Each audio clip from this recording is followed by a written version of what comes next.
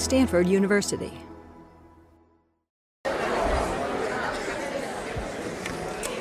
So we pick up from whatever the last day was, and we do our first disciplinary leap as promised at the very beginning of the course. The entire function of the first half of the course is to leap from one bucket to another, such that just as soon as you feel like you are getting mildly comfortable in one, we will spend time trashing it from the standpoint of a different discipline. This is our first one of these.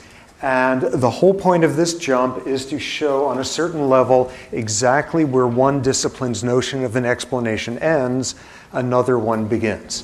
And what this one will be about is how evolution works down on a molecular level. Where did we leave off after finishing our overview of the evolution of behavior? We finished with a bunch of criticisms at the end, criticizing sort of what some of the basic tenets were of that view. First off, that notion of heritability. Heritability, assuming that all sorts of behaviors have a genetic component, have a genetic basis, have a genetic cause, and we will see those are worlds of differences in those words there. And what we saw was that that could be the case, that could not be the case. That's going to be what we focus on a great deal today.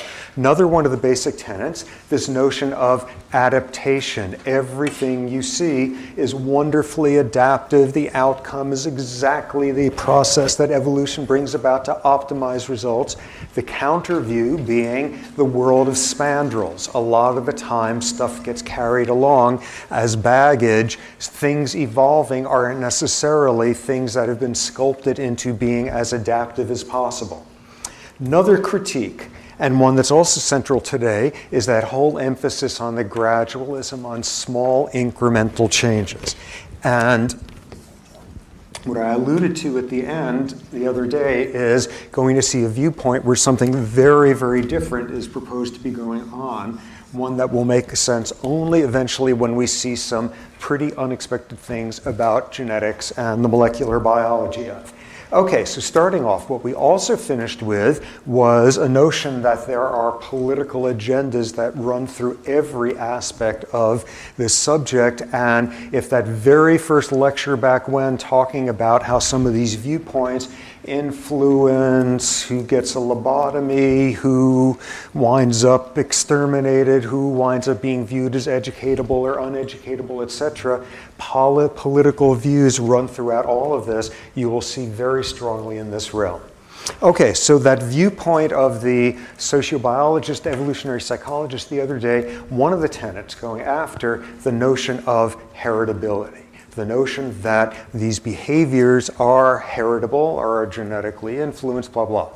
How would folks in that business do it? What they would do is exactly what we were seeing, which is say, okay, here's some behavioral structure, and we know how evolution works and evolution of behavior, and individual selection and kin selection, and reciprocal altruism, and evolution of, and all the above. And then they say, well, with that framework, that explains the behavior pretty well. Go show me something better. Show me a better theoretical structure that's even more explanatory, more predictive. And until you come up with something better, I'm going to assume that this one is right. And this one comes with a large assumption of heritability of genetics. All built around inferentially. These are highly structured models built around how genes work. They explain what we see with these behaviors, and until you can give me a model that does even a better job, I'm sticking with this, and this counts as my evidence for a genetic component to this set of behaviors. And what we'll see is that's exactly where the molecular biologists decide that they finally have gotten free of people doing, I don't know, poetry for all the science in it. My God, that counts as science, coming up with a bunch of these rules there and say, until you come up with fancier rules or a more pleasing just so story, I win. That counts as science. Complete contempt for this approach. This is where a more molecular stance about it all takes off. And what we'll see that not only will have lots to say about adaptiveness, it will also have lots to say about gradualism. Okay, so starting with it, in order to make sense of this, for a molecular biologist, what is evolution about? When you see traits that have evolved, what's it about? By necessity, well, one is immediately talking about our genes.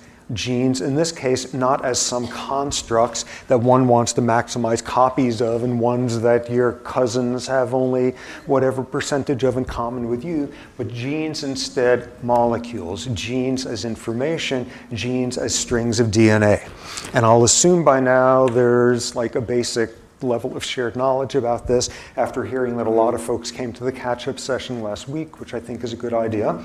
But what is all built about, all of this notion of genes eventually way out the other end having something to do with behavior, is the intermediary of proteins. Proteins are important. Proteins are important, not just to have in your diet and make you run fast and strong and all. Proteins are in lots of ways the structurally most important things you've got making up cells. Proteins have endless roles. Proteins hold the shapes of cells together. Proteins form messengers, hormones, neurotransmitters, all of this to come. Proteins are the enzymes that do all sorts of the most important stuff. Proteins, et cetera, et cetera, et cetera. Proteins are the workhorses of what have cells doing what they're supposed to do. So the question, of course, becomes what codes for proteins? And this is where genes come in. Our basic issue here is this flow of information. Genes specify proteins. Proteins are made up of constituent building blocks, amino acids. There's approximately 20 different ones that are commonly occurring, and each one has to be coded for with a different DNA sequence. A different DNA sequence of 3 letters, 3 nucleotides. And I hope I'm not hitting a level here where people for whom this is new, this is going way too fast, and everybody else, this is way too boring, but hang on for a while in that case. Okay, so DNA codes for amino acids. A long string of DNA coding for a sequence of them will code for a sequence of amino acids which get plugged together, and you then have a protein. You got one intervening step, which for our purposes is like not really interesting and we could ignore for the most part, which is there's an intermediary step. Genes at the level of DNA, sequences of DNA, first specify an intermediate form called RNA, and it's from that you get the readout forming the proteins. Now, everything about the function of this is built out of the following sequence. If you know the sequence of DNA, you will know the sequence of RNA. You will know the amino acid sequence. You will know the protein that thus is made. You will know the shape of the protein, and you will then know the function of the protein. And that is this critical link between what DNA, genes, evolution, blah, blah, are about, and the actual things that pop out the other end and do something. For the very critical reason that everything about protein function is built around shape.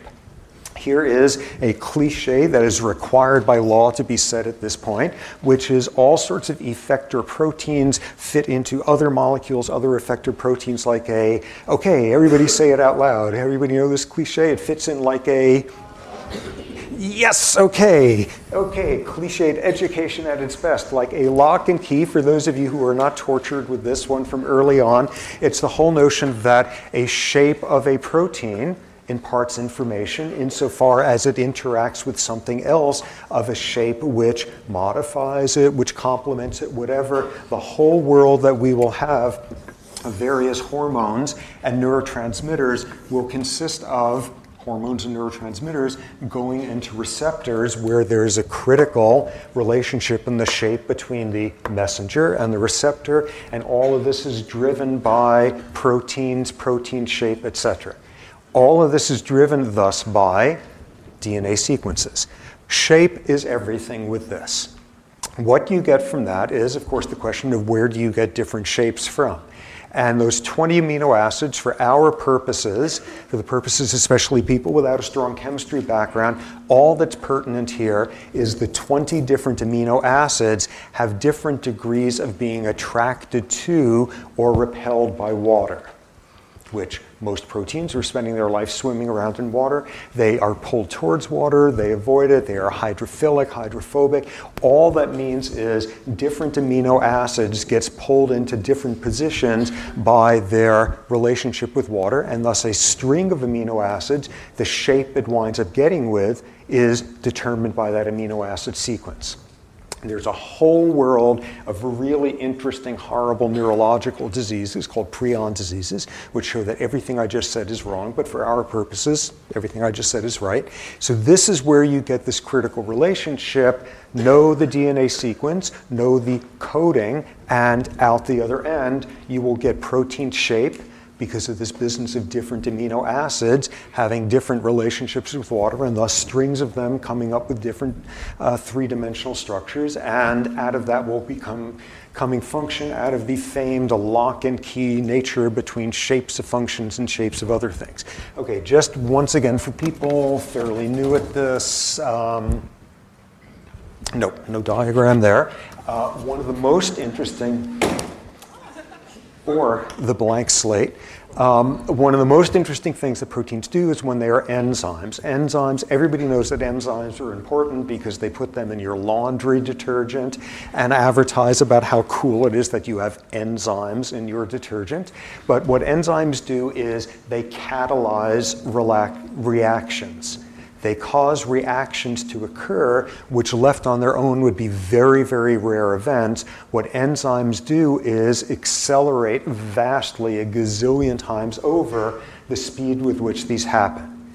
Catalyze reactions, what do I mean by that? For our purposes, they can take two things that aren't connected and stick them together, or they can take one thing and break it apart. For our purposes, that's what enzymes do. Virtually every enzyme out there is a protein. So proteins fit into other things and send on messages. Proteins are enzymes, pull things together, pull them apart. Proteins are structural. Again, a whole lot of the superstructure of your cells are held together by proteins. This is the realm of what they do.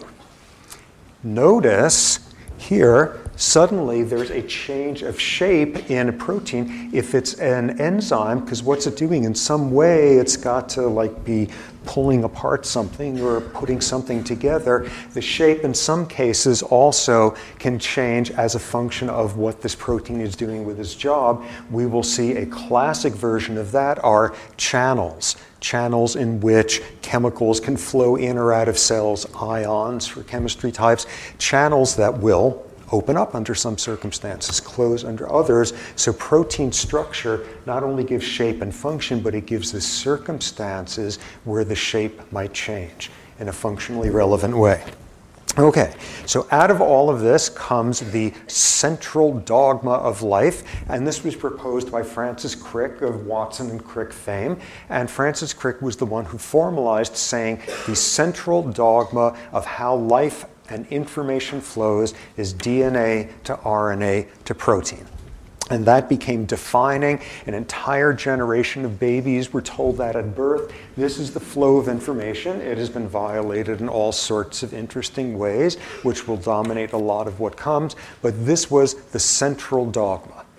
One way in which it's violated, and again, this notion is not DNA to RNA, but the notion of whatever your DNA sequence is, whatever the gene is, whatever structure of a protein it codes for, the flow of information is going to be from DNA, RNA to protein, DNA as running everything.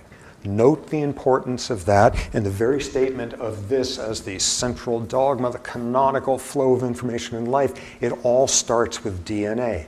DNA is the one sitting here deciding when information is going to flow from DNA to RNA to DNA as knowing what's happening. And a lot of what we will see shortly is DNA knows squat. DNA is not making a whole lot of decisions there. But one simplistic way in which central dogma went down the tubes in the 1970s or so, and one that's tangential here, but just as a first blow against central dogma, one of the things that's interesting is there are things called viruses, and what viruses do for a living is get into organisms. Viruses, in the classical form, being little smidgens of foreign DNA, which are able to get into the DNA of your own, hijack the processes there, and make the cell function for its own parasitic, vicious needs. And so you're changing the starting step of how the central dogma of life, and thus you're going to change RNA and protein, all of that. In the 70s, it became apparent there was one weirdo viral world of viruses made out of RNA. This intermediate form. All sorts of people were extremely upset about this and tried to ostracize the scientists who came up with this and told them there's no way. But eventually what was shown in Nobel Prize winning glory was there's a class of enzymes. Enzymes, they pop up, a class of enzymes that could take the RNA information and turn it back into DNA viral information, and then it does its thing. Huge blow to the central, here's information running from an RNA virus somehow being reversed back to a DNA form, and thus these are called retroviruses. Insert in the DNA, and off they go from there. So this was a major blow. Everybody eventually came to terms with this, but it still is a minor footnote in this Crickean world of everything flows from DNA. It is the Bible, it is the lawgiver, it is the Holy Grail, it is where it all starts. So stay tuned. Okay, so given that framework, one should immediately get mighty impressed with what if something changes in the DNA? What if one of the bits of coding is coded incorrectly? What if we now have on our hands a mutation? And what we will focus on here is classical realms of mutation in genetics and how that plays out in classical gradualist models of evolutionary change, and then see how all of that falls apart when you look at what's really going on. So starting off, what you can have, and again, this is going to be a review for people with a background in this, newcomers to this, hopefully this won't be going too fast, but broadly, when you were talking about this world of micromutations, for our purposes, what we will mean by a micromutation is when one letter in your DNA sequence of information gets accidentally miscopied, or gets changed by radiation, or gets changed by some chemical compound in the environment, some such thing, where there's a mistake and one letter in the DNA sequence comes up wrong. As I noted before, pairs of triplets, there we've got 3 pairs of triplets, and what we've got here is at the DNA level, an amino acid is coded for by 3 base pairs. A triplet, 3 of these, next amino acid coded for, next one coded for. So what we've just raised is the possibility of a mutation occurring. Something changing in one single one, and now asking what are the consequences going to be in classical realms of genetics and evolutionary change. Okay, broadly you can get 3 different versions of stuff going wrong. One is where one of these letters, nucleotides, translating, not essential to have that down, where one of these letters is accidentally changed into another letter, a point mutation. In some cases, point mutations are of no consequence at all. How can that be? For this very simple reason, going through some math here, there are 4 different potential letters. At each one of these sites, DNA comes in 4 different letter types, letter flavors, 4 different types of bases, and thus you can have 4 different ones in the first position. Times 4 times 4, a total of 64 possible 3-step combinations of DNA letters.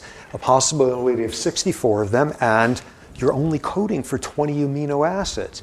So you use up some of the 64 for signals saying stop or start or thank God it's Friday or who knows what. But what you have, though, is a large redundancy. You have a number of different triplet sequences coding for the same amino acid. There's redundancy in the genetic code.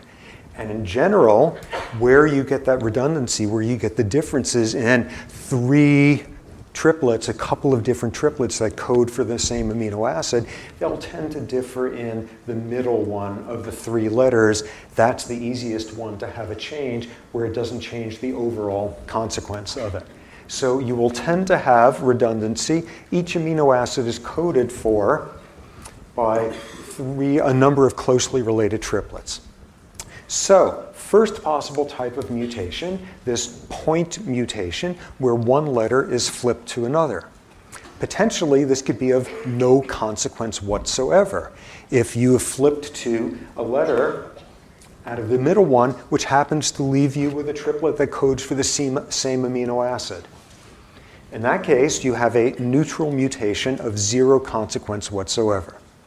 So that's not a very exciting mutation.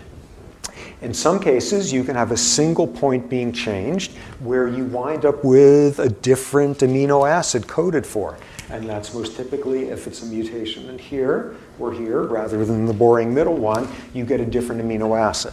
Is that the end of the world? Often not at all, or only minimally, because a lot of the amino acids have similar feelings and ambivalencies about water, similar responses and similar shapes. It won't be exactly the same shape, but the protein will function somewhat the same.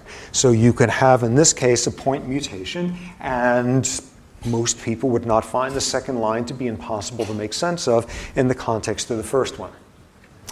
Or you can have a point mutation, which by changing one letter produces a different amino acid, and this one is majorly different. This one has a completely different set of attractions or being repelled by what produces a protein of a very different shape and potentially a very different message.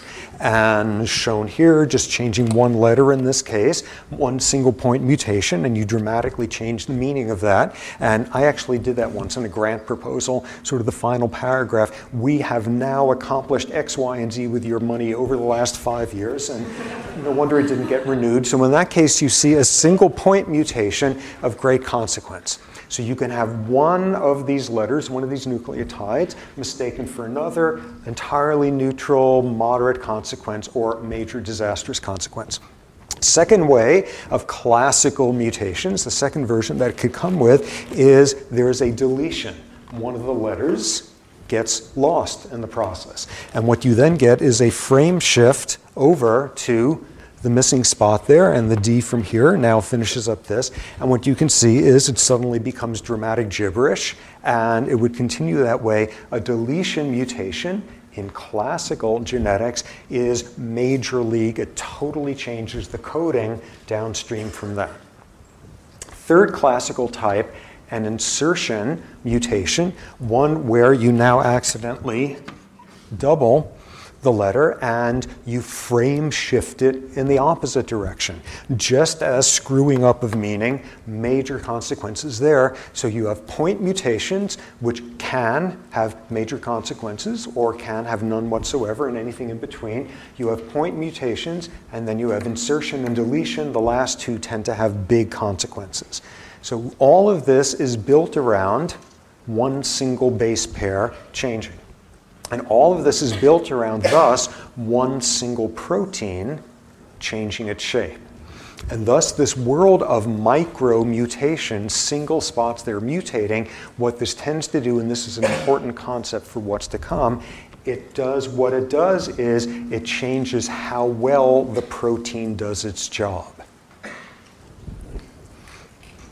It changes the efficacy of that protein by changing the shape a little bit, by changing it dramatically, all of that. And we can see, back to our lock and key,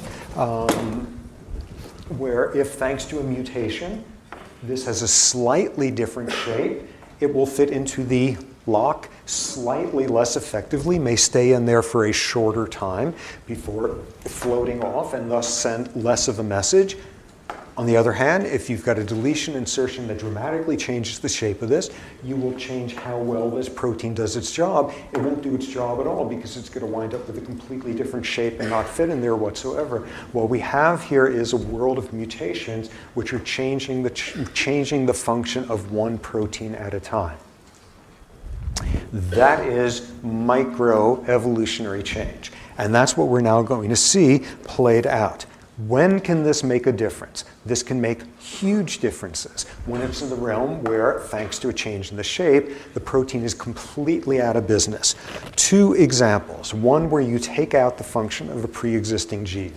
First one, there is this amino acid. For our purposes, that's going to derail us. For our purposes, there's a chemical that occurs in the body called phenylalanine, which has its uses, but you don't want the levels of it to build up too high because it can become toxic, damaging to brain cells, to neurons. And fortunately, there is an enzyme made of protein which turns phenylalanine into something safer. That's all we need to know about it. So you have a mutation in the gene coding for that enzyme. Not a fancy mutation, just something in one of these categories, a classical single spot point mutation, and what you got there is an enzyme that no longer does its job. And as a result, this phenylalanine is not converted into the safer form, builds up and lays waste to one's nervous system. And thus you have a disease, PKU, phenylketonuria. Very, very common genetic disorder, and this is one where the outcome is a small mutation that has completely knocked this enzyme out of business, this enzyme which was able to turn the phenylalanine into something safer. This is not a subtle outcome. Have untreated PKU, and your reproductive success by the rules of evolution is going to be real down near zero. This destroys the nervous system very rapidly after birth. So that's dramatic. Here's another dramatic one. And this one, anyone who took BioCore, I always bring this one in as a big hormone crowd pleaser. But here's an interesting thing that can go wrong with any child you might eventually have. Okay, you've got a daughter, and she's doing just fine, and she's growing up just fine, and things are terrific, and around age 10 or 11 or so, some of her classmates are beginning to reach puberty. That's on the early side for the Western average, but it's not outrageously early, not a big deal. By about 12, statistically about half of the girls in her class have reached puberty. 12 is about the westernized average these days. She hasn't yet, not a big deal. A year later, she still hasn't. Well, this is nothing critical, but it's getting a little bit on the late side. A year after that, 2 years after that, she has still not reached puberty. So at that point, you take her to a physician who examines her closely and figures out what's up. And at some point, the physician is probably going to have pupils dilate or some sort of weird autonomic response when they figure out what's up, and then very calmly, in a premeditated way, sit you down for a little talk afterward and inform you that your daughter has not started menstruating, has not reached puberty yet. Your daughter has not started doing this because you don't have a daughter. You got a son. This kid here, for these last 14 years, has actually been male, not female. You have what is called, no, I'm not going to tell you what, okay, it's called, especially since it's in the handout already. Anyone want to guess what it's called? It's called a TFM, testicular feminization syndrome. And you wind up with a testicular feminized male. These are individuals who genetically are male. At the level of chromosomes, that XX and XY business. These are individuals who have testes. Testes way up in their stomach or whatever, never descended down.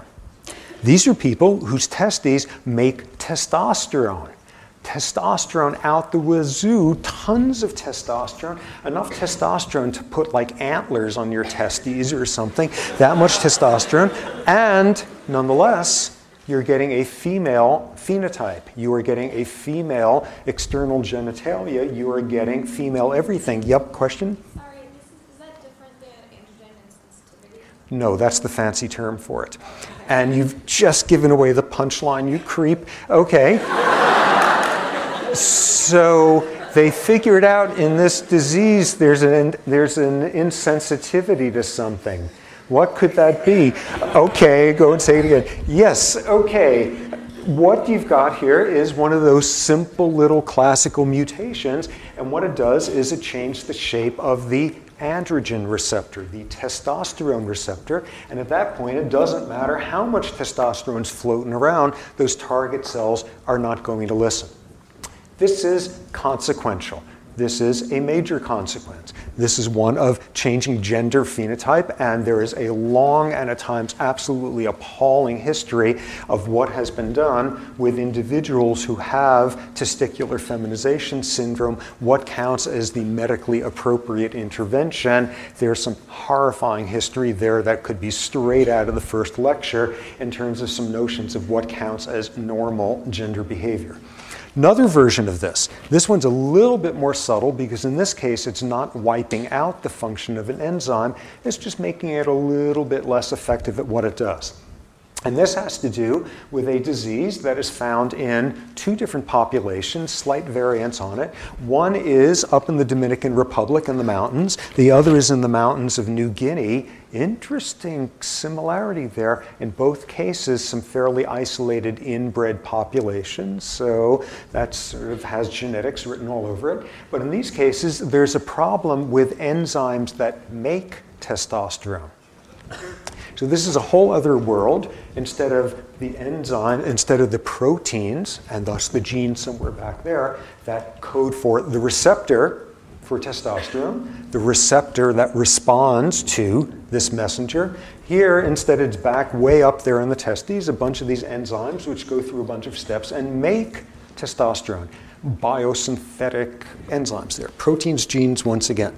So you've got a mutation in one of those critical biosynthetic enzymes, and it's not a huge one. The shape is a little bit off. Its efficacy, the effectiveness with which it makes testosterone is down a bit, and actually it's down a lot. So here's what you wind up getting.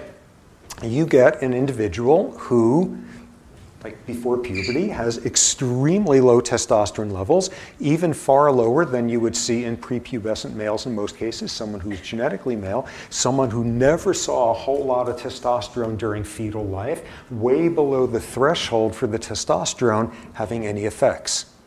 So the person is born phenotypically female, female in appearance, female in external genitalia, and not internal, back to those testicular feminized males. What you find there's a vagina which goes nowhere because there's no ovaries waiting somewhere above that. There's the testes, but the external genitalia is just fine. What I think these days is the most common sort of medical ethics advice on what's done with that is the physician explains what it is, and says for all practical purposes, you have a daughter who is perfectly healthy, who is going to have a long, happy, healthy life, and simply cannot reproduce. That's the only consequence that's relevant here, and there's been a whole other world of reconstructive surgery and all sorts of very interesting, horrifying history. Okay, so back to this one. Because of the extremely low testosterone levels, because at a time of life when there's not a whole lot of testosterone around in a fetus, in a young male,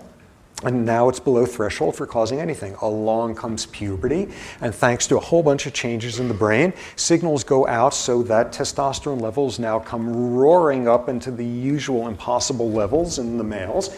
And what happens here is the levels don't go up as much as they should because that enzyme is a little bit on the slow side, but they go up enough to pass threshold for beginning to have an effect. And somewhere, right around puberty, this individual changes sex. This individual transmits, jumps ship, and goes from female to male as a result of these androgenic effects suddenly coming in. It's not a complete switch there, but it's somewhat of a transition. This is bizarre. Again, this is not something subtle. This is something changing completely here, and again, one single mutation. And in this case, not even a mutation wiping out the function entirely of some protein, as in PKU or testicular feminization syndrome, but now you got a protein that's just working differently, slowly enough that you get this very different picture popping out the other end. What's most interesting is you have this intersection between molecular biology and the bioendo consequences of this mutation, all of that, and the cultural context of it. Apparently, in both of these populations, people have kind of adapted to it. It's not a big deal. puberty, sometimes you get acne, sometimes you get a penis, and like people just kind of deal with that. That's just part of the whole process, and cultural accommodation to interesting biology. One final example of where you can have a classical type of mutation and another version of a very mild difference. And in this case, it is not a very mild difference producing an overt disease. In this case, it's just producing something that probably differs in you from the person sitting next to you, which is you have a neurochemical system, a system of chemical messengers in your brain. If this is new stuff, hang on, it will all be explained in a couple of weeks. But this is a class of neurochemical signaling that has something to do with anxiety. A chemical messenger which decreases anxiety, and we will learn plenty about that down the line. And there's this regular class, they're known collectively as benzodiazepines. Do not panic if you've not heard that word before, and certainly do not attempt to spell it right because it's not possible to. So benzodiazepines. There are synthetic versions of benzodiazepines which people might take when they're feeling anxious, like Valium, like Librium. Valium is a synthetic benzodiazepine. So benzodiazepines are protein, and they have a particular shape, and you guessed it, there are thus benzodiazepine receptors, which could do that whole lock and key deal going on there. And what you have are differences, small single point, in this case, not mutations, but simply different versions that one letter can come in the DNA sequence specifying the benzodiazepine receptor. These are not mutations, this is just normal variability in this one particular spot. Can specify 2 or 3 different amino acids that function roughly the same, so that you're changing somewhat the shape of the receptor and thus changing somewhat how long the benzodiazepine stays in there and how long the signal is sent, and it's all very subtle. And what does this begin to explain? Individual differences in levels of anxiety. It's only one of a gazillion ways of explaining it, but it's part of that picture there. Here we have individual differences. This explained a very interesting finding. For decades, people often try to breed rats, different rat lines for different behavioral traits, and it makes it very useful models. There are alcoholism-prone rats. There are rats that have been bred for being smart, for being not as smart at spatial maze stuff, etc. And for years, there had been a number of rat lines that have been bred that were either high anxiety or low anxiety rats. Very useful for understanding things like, what are they useful for? I don't know, they're just cool to have around. Very useful for understanding the effects of stress or things of that. So finally, modern era of molecular biology comes in, and those high and low anxiety strains differ in the shape of the benzodiazepine receptor in many of these cases. Again, tiny little differences. Okay, so what we've got here is classical genetics at the molecular level. These tiny little changes in one single base pair at a time, point deletion, insertion, a world in which it may or may not change the shape, where it could change it dramatically and produce some pretty exciting dramatic diseases where you wind up with a different gender than your chromosomes say, ones where you get more subtle differences, you change gender at your 13th birthday, or ones where we're just for the first time beginning to look at the individual differences that flow out from stuff like this, not them and their disease, but the individual variability. All of this is in the realm of single base pairs being changed. What all of this now allows us to do is translate this world of mutational changes into what does this look like evolutionarily? What does this look like in terms of explaining patterns of evolution? And you will know exactly where this goes right now. This helps explain the classical gradualist picture of little bits of change at a time. Little bits because you've got one protein which now works a little bit differently, and thus you get to ask a sociobiology question by having testosterone having a little bit more of an effect or a little bit less of an effect by way of molecular changes in this receptor. Is that going to increase the number of copies of genes that individual has? Is it going to decrease the number it has? How's it going to fit into all of last week's science? And you will know exactly how that drill will run. Oh, if thanks to one single base pair changing, you now have a receptor which functions in a slightly different way, which makes this individual 1.5% more fertile than everybody else that they're competing against. You just wait long enough and come back, and everybody in that population is going to have that different version of it. We can run the logic there. We have variability, Darwinian variability, thanks to a mutation. We have differential fitness. We've just defined an adaptive difference somehow or other. There's a smidgen of advantage thanks to this slightly different shape, and thus we have selection changing distribution over time. The smidgen more effective version will become more common in the population. And what's also intrinsic in that is that these are slow little steps of change. This is gradualism. So gradualism is absolutely commensurate with everything we got last week, built around adaptation, competition. Every little bit makes a difference because a 1% difference in number of copies of your genes run it enough generations, and that's going to be a big difference, and all of it changing in a very gradualist, incremental way. This has popped up in a number of domains and could be really useful because it allows you, for one thing, to trace evolutionary history by looking at the changes of single base pairs, and that's allowed for looking at one really interesting gene, which we may talk about down the line, a gene called FOXP2. FOXP2 has something to do with language. FOXP2 was first identified in a family, all of whom had some sort of language communication problem, and people to this day argue whether it was mostly about coordinating the motoric aspects of speech, or was it something about grasping the symbolic message aspects of language, all of that. In any case, a mutation was found in this gene, and a whole cottage industry has emerged since then of studying FOXP2, because versions of FOXP2 occur all throughout the animal kingdom, in birds and rats and non-human primates and all sorts of things. FOXP2 popping up all over the place, and in all these different places it's got something to do with communication. It's got something to do with bird song. It's got something to do with rat ultrasonic vocalizations. Rats are constantly jabbering at each other in a range that we can't hear, and FOXP2 has something to do with in all of those, and different versions of FOXP2 in all these different species. And what becomes most pertinent is when you look at those differences, you will see tiny little differences in this tree across all these different species. One base pair difference between rats and mice, one base pair difference between hawks and elephants, that sort of thing.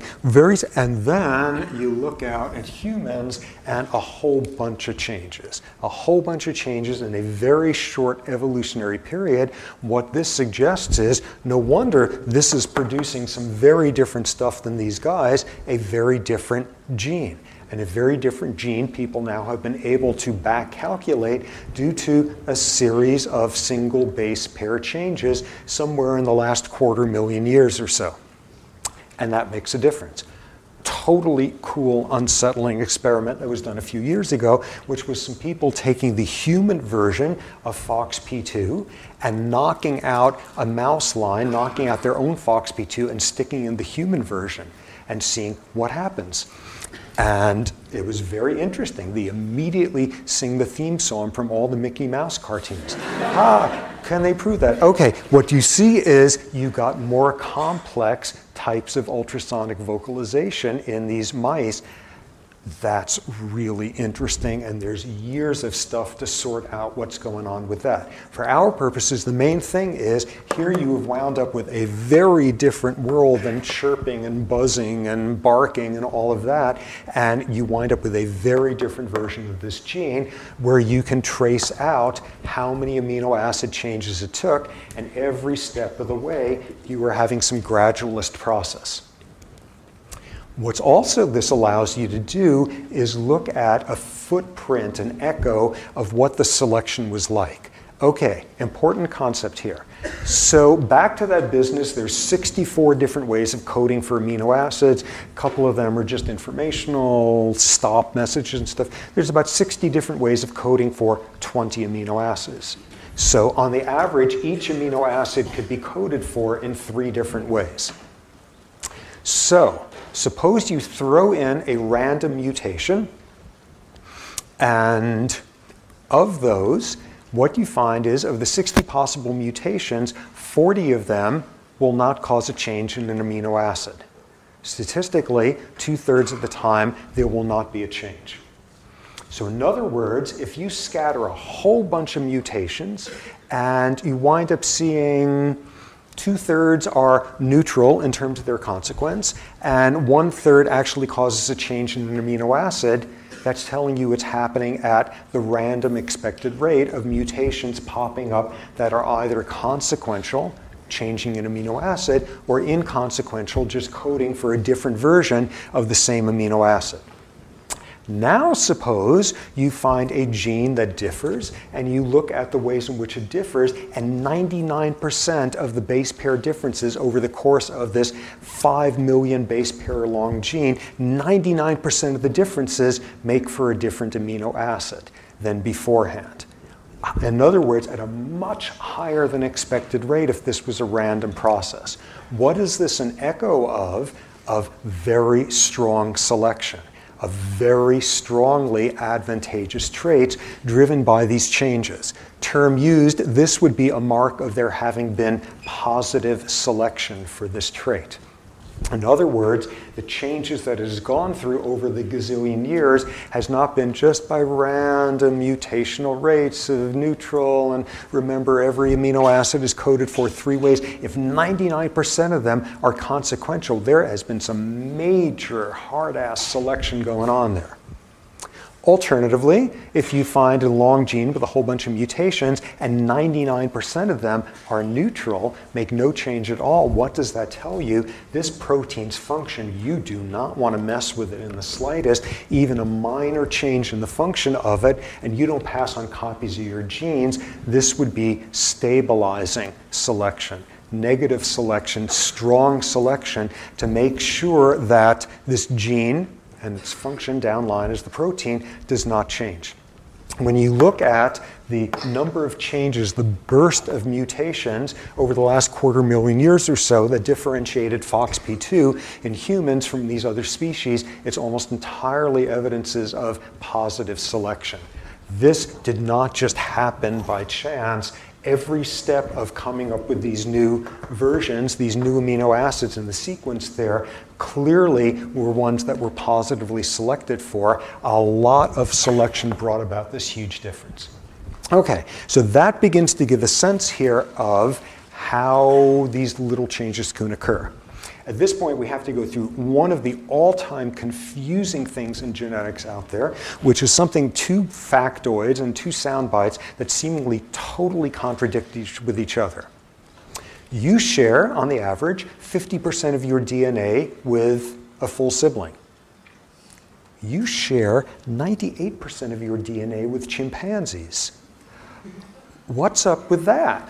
That seems a little bit unexpected, and those are 2 sound bites that everybody knows. Everybody knows it goes through like basic Mendel, 50%, 100% with an identical gene, with identical twin, 50% with a full sibling. You know that song and dance by now. And meanwhile, one of the great sound bites of our evolutionary history and the mark of evolution and what in hell are you creationists thinking is the fact that, oh, humans share 98% of their DNA with chimps. This doesn't make any sense. 1 minute here to be spent on just clarifying that one. That is not contradictory at all. Genes specify, by way of proteins, and now this is taking a bunch of leaps down there, traits, aspects. Genes specify, to be totally simplifying here, genes specify for antlers, for dorsal fins, for petals and pistils and stamen, for kidneys, for it's totally simplifying.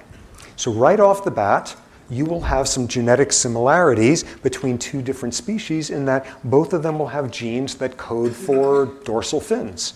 You're thinking about 2 different species of whales. So they share genes coding for dorsal fins. Whales have dorsal fins. Neither we nor chimpanzees have genes for dorsal fins. Meanwhile, we have genes coding for a pelvis that is a certain shape, which either in chimps predisposes towards being able to walk bipedal for certain lengths of time. Us as well, you don't find these genes in apple trees. They don't have pelvises that are shaped like those. So they don't have, so when you look at the human and the chimp genome, 98% of the genes code for similar kind of things. We share with chimps an absence of genes for antlers and trunks and tusks and wings or who knows what. And we share all sorts of other genes in common having to do with our shared immune systems, et cetera, et cetera. So 98% of the genes code for similar types of things. So that's where we get the 98% similarity with the chimps from.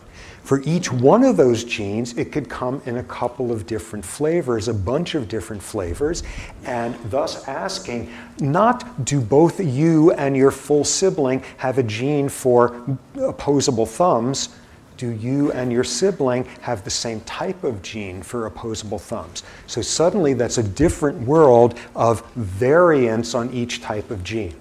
So when talking about the amount of DNA shared in common, the genes shared in common with another species, what you're talking about are the types of genes coding for the types of traits. When we're talking about, from last week's notion, 50%, 25%, 12.5%, one brother or 8 cousins, what you're talking about are different versions of particular genes. Important clarification. Okay, so final thing here before the break, which is once again, notice with these models, these point mutations where you can get slight differences in function, and thanks to a 1% difference in fitness and number of copies of genes, you get these gradualist changes. What's intrinsic in that, and where we get the political theme coming through, is thus there's competition everywhere. In terms of the evolution of behavior, the evolution of species, every little bit of genetic advantage will play out in some competitive way, in some little bit of an increase in reproductive success. Okay, whoa, there's a lot of apples there lit up. Well, that wasn't very subtle. Let's take a break. Whoever did that. Okay, 5-minute break. Are you slightly more fit by the rules of your population's natural selection, sexual selection, whatever, even if that gives you a tiny advantage thanks to this tiny change in this tiny gene, enough generations go by and that trait is going to become more prevalent. Final point there, intrinsic in this, is if every little bit of difference matters in terms of fitness and gene distribution, within the realm of behavior, every little bit of competition matters. A very, very intertwined sort of political, philosophical stance in gradualism as it applies to evolution. Okay, so that's been sitting there around forever. And in the 1980s, suddenly a very different model emerged. And this came from Stephen Jay Gould, who we heard about the other day. Stephen Jay Gould, and the person, the poor schnook who was always lost in this, another evolutionary biologist named Niles Eldredge, who somehow did not quite have the press that Stephen Jay Gould did, so he is lost to history, except for people who know what he's up to, and he's an amazing scientist. But Gould and Eldredge came up with a very different model. And I alluded to it the other day, and drew it right there. And their notion was that gradualism is nonsense. There are not gradualistic incremental changes. Evolution is not being driven by small gradualist changes. Instead, what their model was is that there's long periods of nothing happening, of stasis. Long periods of nothing happening. If there's changes in DNA sequences thanks to mutations, they're not consequential, or if they're consequential enough to change the fitness of one organism 1%, that's not going to make a difference. Most of the time, no change is occurring, and when it does occur, it is incredibly fast, explosive periods of change followed by a new period of stasis. Evolutionary change comes in step functions rather than smooth gradualism. Long periods of stasis followed by dramatic jumps of evolutionary change in short periods of time. Thus, they called this the notion of punctuated equilibrium. Long periods of equilibrium and stasis punctuated by periods of very rapid change. And as I mentioned the other day, Gould was a Marxist and felt that Marxist sort of stance was running through all of the ways to think about genetics. And I don't know what's up with Niles Eldredge, but that was the case with Gould. And when you look at this model, this is like classically fitting with like stasis and revolutionary change and dialectical materialism and stuff like that. The last sentence, I have no idea what I just said, but apparently that's got something to do with that stuff. And once again, we see in a very different way a political theme running through a different world's view of what evolution is about, punctuated equilibrium. Okay, so where did the idea of punctuated equilibrium come to these guys? Mainly because Gould was not a biologist. He was certainly not an evolutionary biologist. What he was a paleontologist. He studied fossils. He studied the history, the evolutionary history of fossils, and apparently, like totally separate of his large theoretical models, he was like the world's expert on the evolution of some Caribbean snail shell over the last 10 billion years or something. He's one of those paleontologists who traces lineages of evolutionary change over the course of time with fossils, fossil records as the readout. So he's a paleontologist slash geologist in some ways. And when you do that, you notice something, which is you got gaps in the record. You've got your famed missing links. You have gaps in your evolutionary record there of what the fossils look like. And you're measuring some trait or other in these snails or trilobites or whatever you're looking at. And at this time period, the trait looks like this, and at this time period, it looks like this, and this looks like a perfectly good gradualist model. And what Gould would notice is, as the field got more and more information, more and more intervening steps on a lot of these fossil histories, they would start to look more like this. And every now and then, you would see something like this in between. And from that began to suggest to him this model of punctuated equilibrium. Most of the time, as assessed by the fossil record, nothing dramatic is happening, long periods of stasis. And what allowed this to occur is that for some fossils, you have incredibly detailed evolutionary history where you can begin to fill in the lines, and they wind up looking punctuated in this way.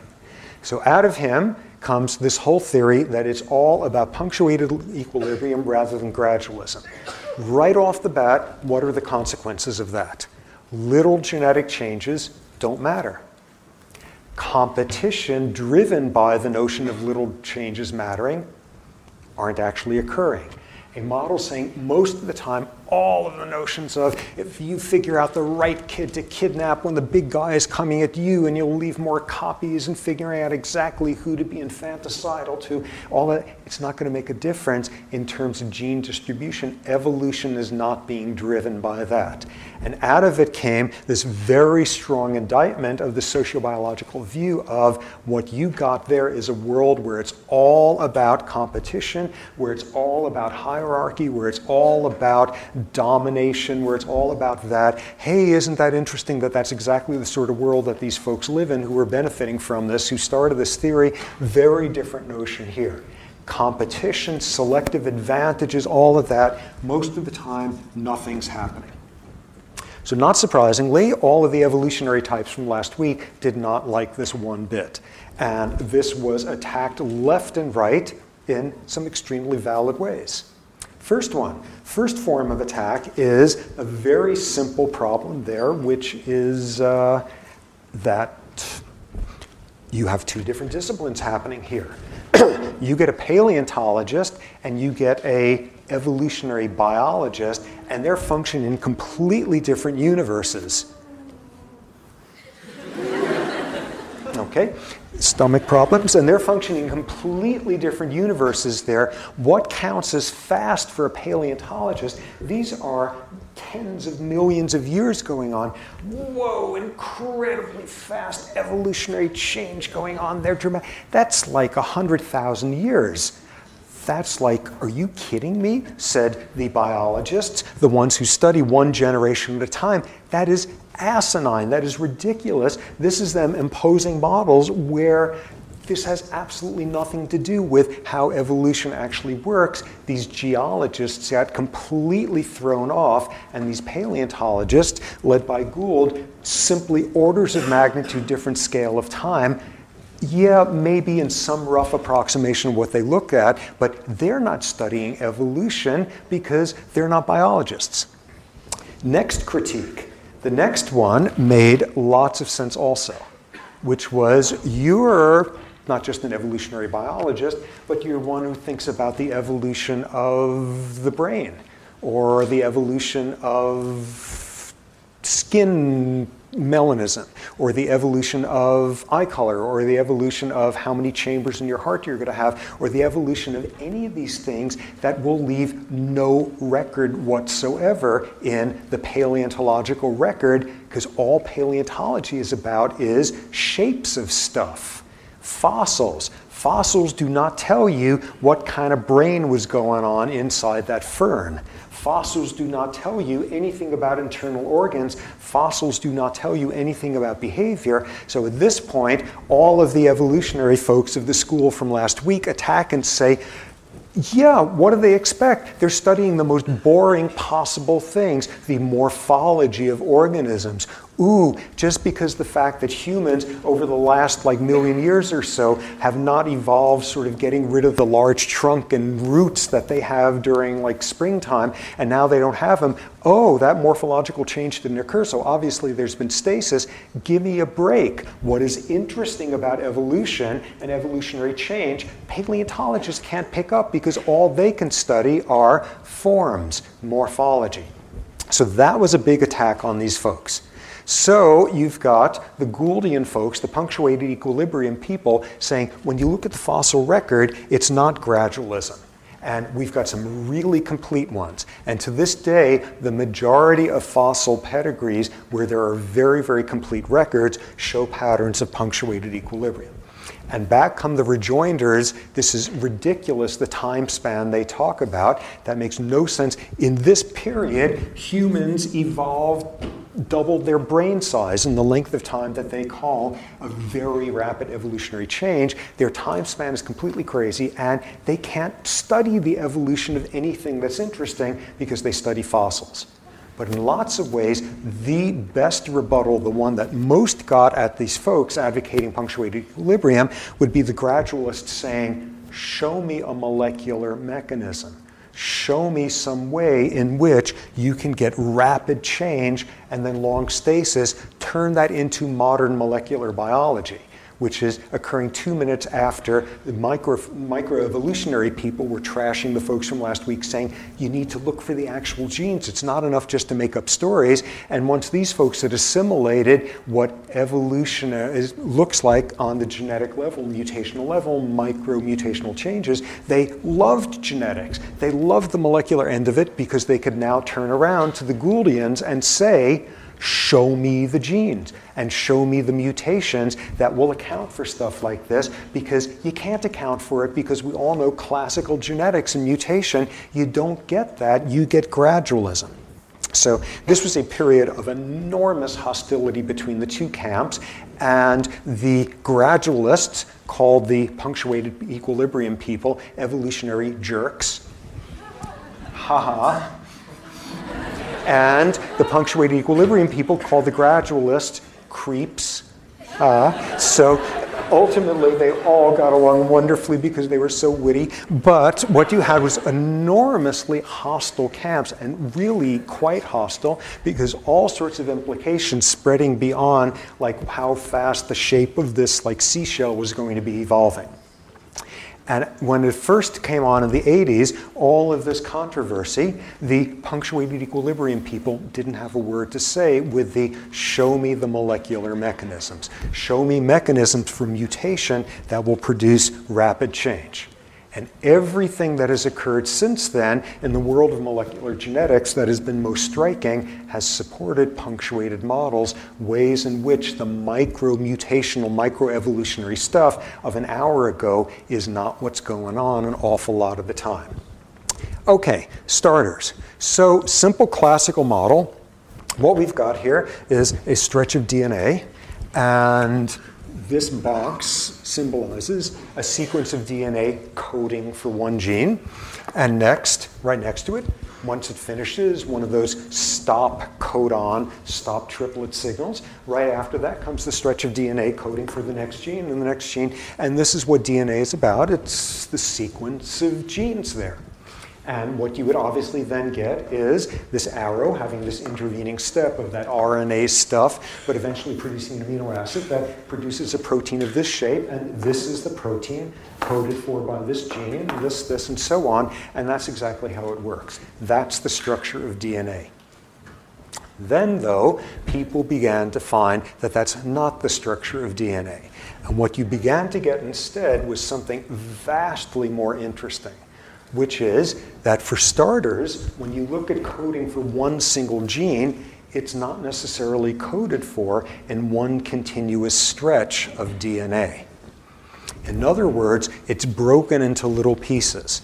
And you will have a stretch of DNA coding for the first third of the protein, and then a bunch of DNA that's got nothing to do with it. Stay tuned. Then coding for the next third, coding for the next third, that the gene was broken up into separate coding domains.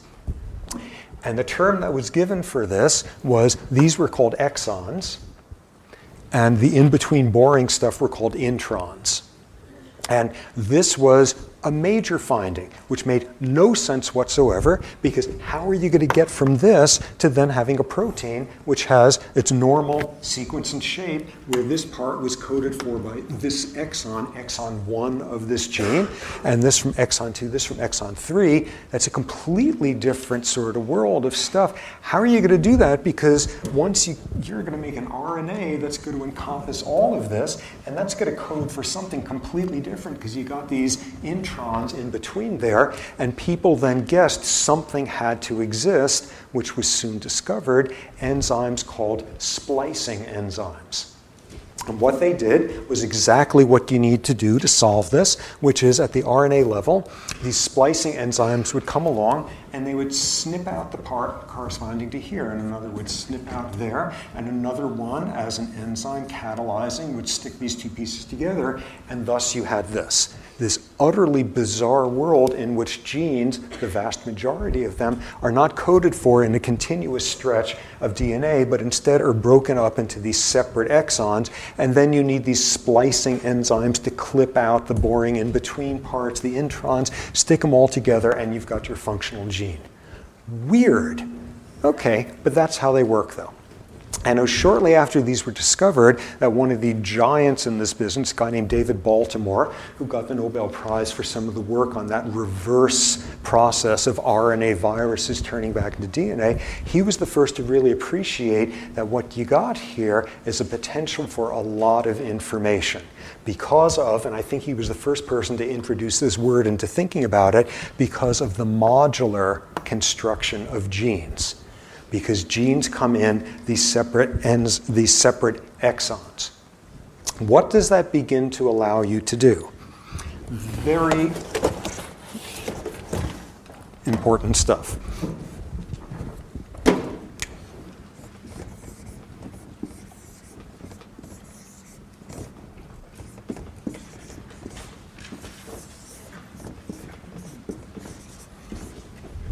Okay, so we have the same structure here, and we have a gene coded for in a modular way in 3 separate exons, and thanks to splicing enzymes, protein catalysts, clipping this out, you wind up with this. What Baltimore was the first, or one of the first, to appreciate was that you could wind up with something different there as well. You could, for example, create a very different protein, one consisting only of A and B. or one consisting only of A and C, or one consisting of B and C, or A alone, and suddenly you have this combinatorial possibility of cranking out a number of different ways of putting together 7 different ways, since you can't transcribe this gene so that there's no transcription, 7 different ways of combining these different exons, 7 different types of proteins you could generate from the same gene. This was not accepted with a whole lot of pleasure by the old guard, because intrinsic in the know the DNA sequence specifies amino acid, protein shape, protein function, intrinsic in that is one gene specifies one protein. One gene only specifies a single protein. One protein is only specified, coded for by one gene. And suddenly this modular business allows you, with one gene, to generate 7 different kinds of proteins. For starters, how could that possibly work that way? Just on a nuts and bolts level, all you need are splicing enzymes that work a little bit differently in different parts of the body. One that will splice this off and is attached to an enzyme that will degrade this, while the splicing enzyme here does, and what have you just produced? You'll get this one. Coupling of splicing enzymes with degradative enzymes, and suddenly you've got a means to have tissue-specific expression of genes. The same gene will produce different types of proteins in different parts of the body because of splicing enzymes working differently. Then, just to confuse things even more, people began to note that there would be some splicing enzymes and genes where they would splice at a different point. And you would now have a gene with A and A prime and other splicing enzymes that would cut at other points, one single sequence of DNA generating all sorts of different types of proteins in different parts of the body, at different times of life, under different circumstances, in different individuals in different ways. Suddenly, there's a lot more information floating around in there. So that was a huge, huge breakthrough in the field, understanding this modular basis of gene construction. And for our purposes right now, what the most interesting consequence of that is it's no longer one gene, one protein. One gene instead can generate all sorts of different types of proteins, different settings, different circumstances. The next thing that was intrinsic in this model that's now been trashed of one continuous gene, what we just figured out is instead you can have the intron, exons, all of that. The next thing that went down the tubes was looking at, well, how much of DNA is actually devoted to coding for amino acids? And the answer was obvious. Like 99.99%, each one of these would just have to have a stop codon, a stop signal at the end. And otherwise, this was just a continuous flow of information once you have factored in these intron things. Okay, so they're part of this gene, but immediately starts the next one. The next major discovery was one gene would very rarely start immediately after the next one. There would be long stretches of DNA in between that didn't code for a protein, non-coding DNA. That's mighty puzzling. Like, what's that, just junk or stuff? And around that time, the phrase junk DNA was actually floating around, people trying to make sense of this. And when people sat and started actually like doing the numbers, out came a number that knocked people on their rears. It was so flabbergasting. 95% of DNA is non-coding. 95% does not code for a gene specifying a protein. In other words, in between here on the average would be a stretch of DNA 19 times the length of that, or whatever the math winds up being, and suddenly calling that stuff junk DNA started seeming a little bit tenuous, because 95% of your DNA just can't be packing material for the whole thing. It's got to be doing something. And during that period came sort of the insight into this, that all that intervening non-coding stuff was. What was that? That was the instruction booklet. That was the instruction booklet on when to activate these genes. That was the on and off switches for turning genes on or off. Upstream in the non-coding domain, just above a particular gene sequence, would be the information for when that gene is activated. Activated when it makes RNA into protein, all of that. And upstream of that are the on and off switches. Implication right there off the bat, which is Crick was wrong. DNA sequences are not the starting point of the central dogma of life, and DNA is the rule giver and all of that. DNA is being regulated, genes are being regulated in some other way, and where 95% of DNA is being devoted to regulation of the genes. DNA has no idea what it's doing. DNA is a readout that's under the control of all sorts of other factors. And out of this emerged the really, really important concepts of regulatory sequences upstream from genes. So here we have a long string of DNA coding for this gene, which happens to come in 2 exons, and it is like the space between a galaxy, how long the non-coding is going to go on until the next gene is back there. So what's going on in this stretch just upstream from this gene? Things that were soon being called stuff like promoter sequences or repressor sequences, things, stretches of DNA that coded for switches rather than coding for protein, that coded for things coming in to the neighborhood of the DNA and binding to some of these promoter or repressor sequences and then turning on, or in some cases off, the transcription of that gene, the process of the gene generating proteins. You would have promoters sitting there, and this is overly literal. It would be just a sequence of DNA, which thanks to that sequence would have a certain subtle micro shape, and along would come something which happened to be able to fit perfectly into that spot. And if and only if this molecule, usually a protein, bound to this promoter, suddenly that would trigger a whole bunch of enzymes to come in, which would start the process of transcribing this gene. This would be the switch, and this is the thing that just turned the switch on. And these things that turn the switches on, or off in some cases, were soon called transcription factors. Totally critical concept in there. The fact that vast stretches of DNA don't code for anything.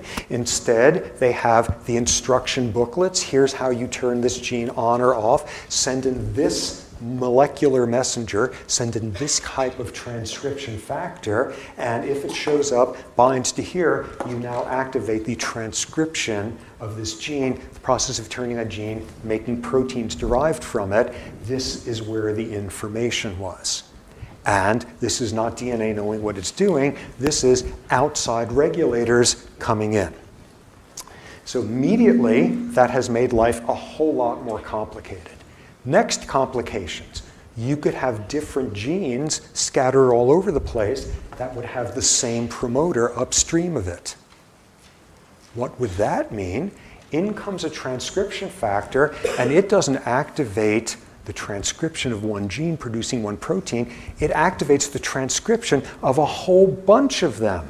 In other words, now suddenly we have messengers that could trigger activation of genetic networks, entire arrays of proteins being produced, all with a functional similarity, driven by the fact that all of them have the same promoter upstream.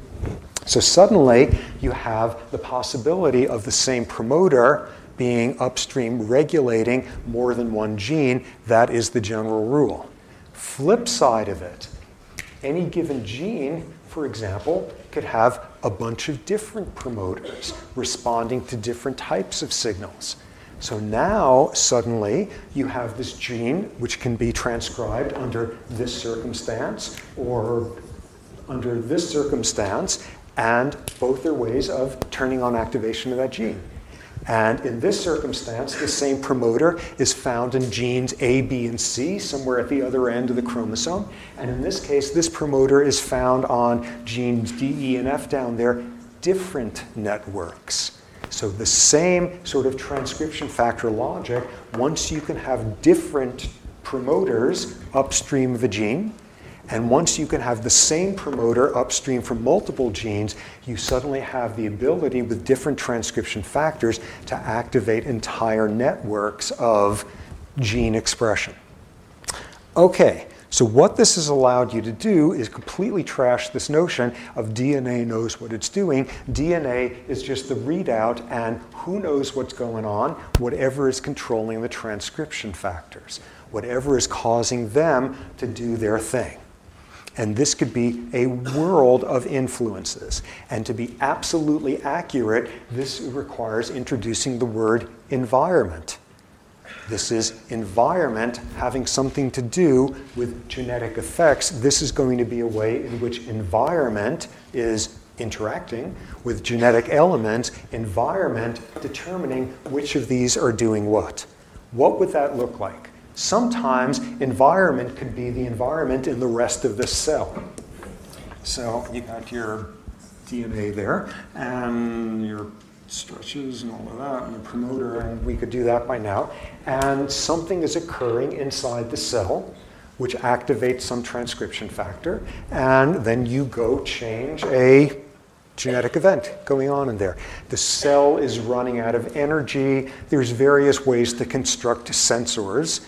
In other words, evolution has come up with a bunch of different ways in which cells can respond to signals of low energy, and that will activate some transcription factor, which will go and bind to a bunch of promoters, which produce proteins involved in taking up more energy from outside the cell, transporting in more, using energy more efficiently. So what we have here is an environmental regulation of genetic effects, environment, the rest of the environment of the cell. The DNA doesn't know what it's doing. The gene doesn't know what it's doing. Events going on elsewhere in the cell is what's regulating what's up. Some of the time, the environment can be even more far-flung. And in this case, it's now events going on outside just this one cell.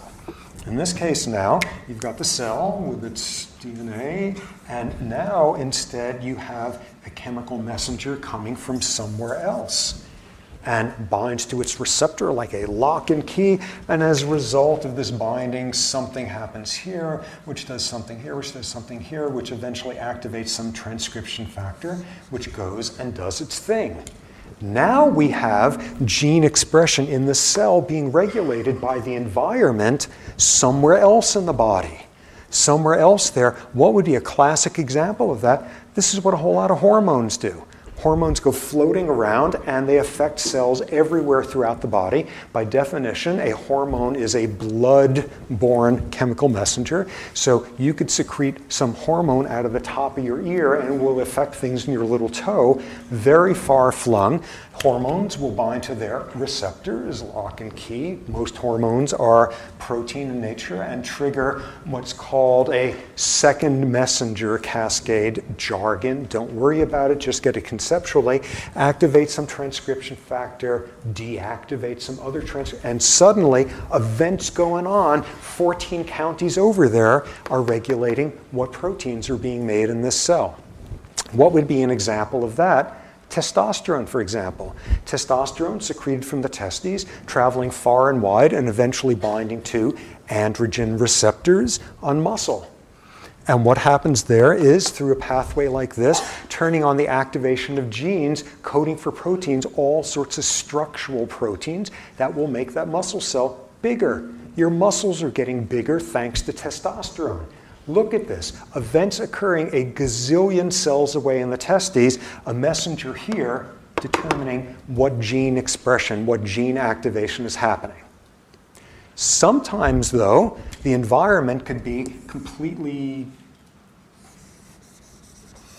outside the organism. Like that. Sometimes you can have, for example, a messenger from the outside world. What sort of messenger? A scary sight, a bit of sensory information, or whatever. Olfactory. olfactory. Suppose some odorant comes in, a pheromone. You're a female rat who has recently given birth, and the pheromones from your babies come floating in and bind to receptors here. Very similar principle again. And that causes them to activate something, and some cell down there. And eventually, there's a cell here that controls some muscles, and it makes your eyes dilate because you love the smell of your baby, and you're just, I don't know if rats have their eyes dilate, but humans will in many of those circumstances. Aha, how do you do that? You just change some structural proteins that did this or that, or suddenly this female is making some hormone like oxytocin as a result of smelling her baby. What have we got here? We got something going on in the outside world regulating what's going on with genes. Genes as the central dogma of life, as the information giver, nonsense. Events going on in the rest of the cell, the rest of the organism, the rest of the universe are determining when genes activate. So what we see now is a much more interesting world of regulation of gene expression. First, the modular ability for one gene to generate all sorts of different proteins, which brings up an issue after a while is, does that count as one gene? And people argue over that. And because of this 95% regulatory sequence business, the most interesting stuff going on with DNA is not what the protein is like, not what the protein does, not how well the protein does it, but when it does it, in what contexts. And what we've just introduced are if-then clauses into this whole world. If you get a signal that there is low glucose in the cell, then you begin to make proteins related to glucose uptake. If you have the smell of your child come in, then you activate this path. It's not changing what the protein is like, it's changing context. And I think what we will see is context is vastly more interesting than whether this protein is a little bit more like this, a little bit more like that. If it is being expressed instead at a different time, in a different place, in a different context, that's much more interesting. So what does that set us up for here? Now beginning to see the organization of this. By the way, 95% this whole stuff here, I don't know what percentage is accounted for by identified promoters and repressors and stuff, but it's a tiny percentage. What that means is there's regulatory stuff going on that no one has a clue about. The main thing, though, here is modulatory structure to genes, introns, exons, and this whole world of the environment regulating when genes are turned on and off, a whole world where you could generate completely different proteins, not a protein that's a little bit more this way, a little bit more that way, in completely different contexts. So all we need to do now is begin to stick this into the molecular biology of mutations and evolutionary change. Where does this begin? Let me just see. Oh, no, before we do that, that's not what we're going to do. We're going to look at one more level of regulation here. Okay, so you got your DNA, and we already know this whole business, what's telling it what to do. You can have transcription factors coming in, all of that, these interesting implications. DNA, let's see, for our purposes, is protected in sort of layers of protein that are just sort of structurally stabilizing. This is not really what they look like or quite what they're made of, but they're called chromatin. There's just stuff that stabilizes the DNA because these are wispy little things. And one of the things that, of course, they need to do is they're enwrapped around the DNA stabilizing. You got some transcription factor coming in from somewhere else in the cell. It's got to be able to get down to the DNA. And thus you have a whole world of chromatin opening up to allow transcription factors to get through. And thus you have a whole world of what's telling the chromatin to open up where and when. Suddenly a whole world of regulation of whether the transcription factors even have access to the DNA. So you can have tons of a transcription factor and all set to transcribe something off of this, and thanks to conformational changes, folding or unfolding of chromatin, you're regulating whether the transcription factor can even get through. And thus there's a whole world of stuff that changes, chromatin modeling and remodeling. Additional step here, one that's really interesting, is you can do things, circumstances arise, the environment can do things where you change the structure of chromatin around a particular gene in a way that makes it easier to transcribe or harder to transcribe, and you can essentially make that change permanent. You could permanently do something in some particular stretch of chromatin so it will never open up again to allow the transcription factor in. And what you have just done, jargon, is you have silenced that gene. You've silenced it permanently. And people know a lot of the mechanisms for how this occurs. For those who care about such things, the process is called methylation. This is a little bit different. That's occurring with the DNA itself. But this is silencing of genes by structural access of transcription factors to it. When does that occur? There's all sorts of circumstances early in life where you will change the permanent accessibility of some gene and transcription factors.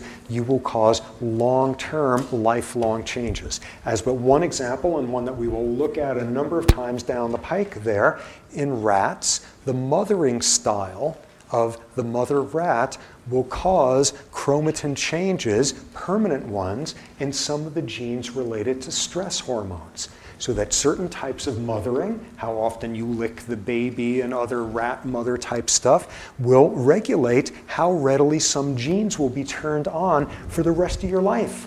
This is early experience. This is molecular mechanisms for events early in life lasting forever. A lot of these turn out to be a little bit reversible, but for our purposes, lasting forever, this is a whole new field called epigenetics. Genetics is all about DNA sequences. Epigenetics is all about regulation of access to DNA sequences, things of that sort. So suddenly this epigenetic world is entirely capable of overriding anything going on at the transcription factor end. Just to give you a sense of this, this is a guy at National Institutes of Health, a guy named Steve Sumi, who studies primate social behavior, and what he has shown is in monkeys, in one part of their brain, you change the style of mothering that monkey is subject to as a baby, and you will change the conformational access state of 4,000 different genes. Enormously influential there. Enormous arrays of ways of regulating where it's not genetics, it's epigenetics. And this has given rise to a great phrase: fertilization is all about genetics. Development is all about epigenetics. And what epigenetics is about are ways in which the environment not only can regulate what's going on with this gene right now, but can cause lifelong differences in the ability to access genes. So this is an enormous array of levels of regulation, splicing enzymes determining how your exons get mixed and matched, generating all sorts of different proteins, transcription factors representing the things that turn the switches on and off, and the array of switches is far more interesting and plentiful than the gene itself. Transcription factors reflecting what's going on in the outside world, like in the rest of the cell to the other side of the planet, and finally this whole additional level of regulation where some of the regulatory consequences here can be lifelong. Enormous array of levels of regulation and an enormous number of ways in which just the DNA sequence of the gene itself is not very interesting. That determines the shape of the protein. But all this other stuff is, where is it expressed? When is it expressed? In what contexts? What sort of if-then contingencies? Whether it is ever expressed after a certain childhood event. All of that much, much more interesting. So what we need to do now is transition to thinking about evolution, mutations, on the level of all the stuff we just heard about. And all I will leave you with, and picking up on Wednesday, is think about what if you get a mutation in a splicing enzyme? What if you get a mutation in a transcription factor? What if you get a mutation not in the letters coding for a gene, but coding for a promoter? What happens in all those cases? And suddenly you begin to see a world in which you can get stuff that's not purely gradual. For more, please visit us at stanford.edu.